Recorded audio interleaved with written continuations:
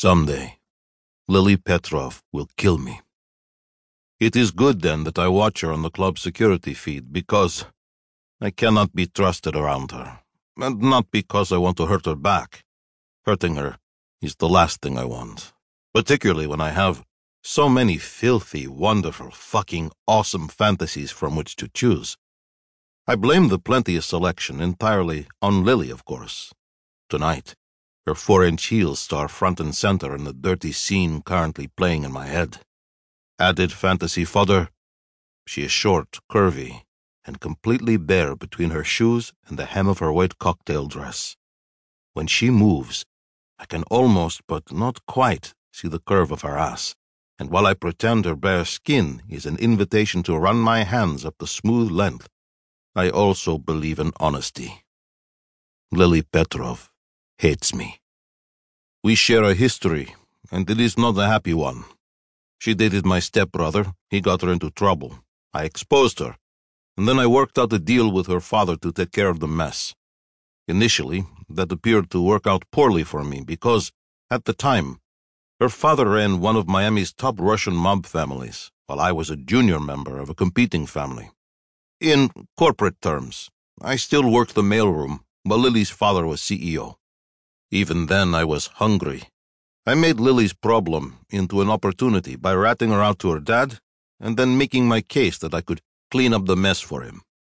The mailroom guy does not get many chances to negotiate with the CEO, and I ran with it. Listener, I fucking married her because her daddy could give me a leg up in the mob world. If I were a smarter man, I would head in the opposite direction of Lily, because there is one reason only why she is here at the club, despite my promotion to Russian mob boss and billionaire. She wants something. Unfortunately for me, I have not learned how to tell her no. Instead of running, I watch her ease into the room like a swimmer not quite sure of the water's temperature. She looks uneasy and more than slightly uncomfortable, as if she thinks someone might actually try to kick her out of the billionaire race's pre-party. The billionaire race gets tons of press coverage, and that makes my public relations people happy. We have 2 criteria for entering. You must be a billionaire, and you must own a racing yacht. Score 2 out of 2, welcome to the race. We are the young boys club, rather than the old guard, and nothing makes us happier than rubbing all our lovely money in your face. The penis is not actually a race requirement, but so far our membership is exclusively male. You ladies should feel free to earn your place with us. I am always happy to have a girl around.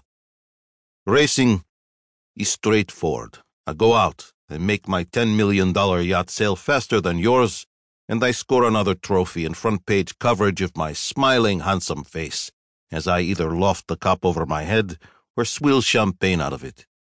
Usually, I have a couple of women hanging on me too, because their hot bikini-clad selves make our photos go viral. People have dirty imaginations. They prefer to believe I keep an enormous list of filthy erotic things I've done or am about to do to those mostly naked women cavorting with me in the photographs, possibly in public. I did mention that I'm a good-looking bastard, duh? And this is the racing world where money and power make the boats go round as much as the ocean currents and the wind do. Tomorrow's race is the hottest ticket since the America's Cup, or those round-the-world races where you sail your yacht through some of the most dangerous water in the world. Since we are not actually trying to kill anyone, I have people who handle that if I ask. It comes with the mob boss job title. We race around the Caribbean. Tomorrow's race is a grueling 9-hour haul from Miami to the Bahamas through some truly challenging water. While the trophy is shiny and I like the idea of scoring the $1 million pot for the charity of my choice, the real action comes in the side bets, because every man racing tomorrow is a billionaire, and this is one of the ways we do business.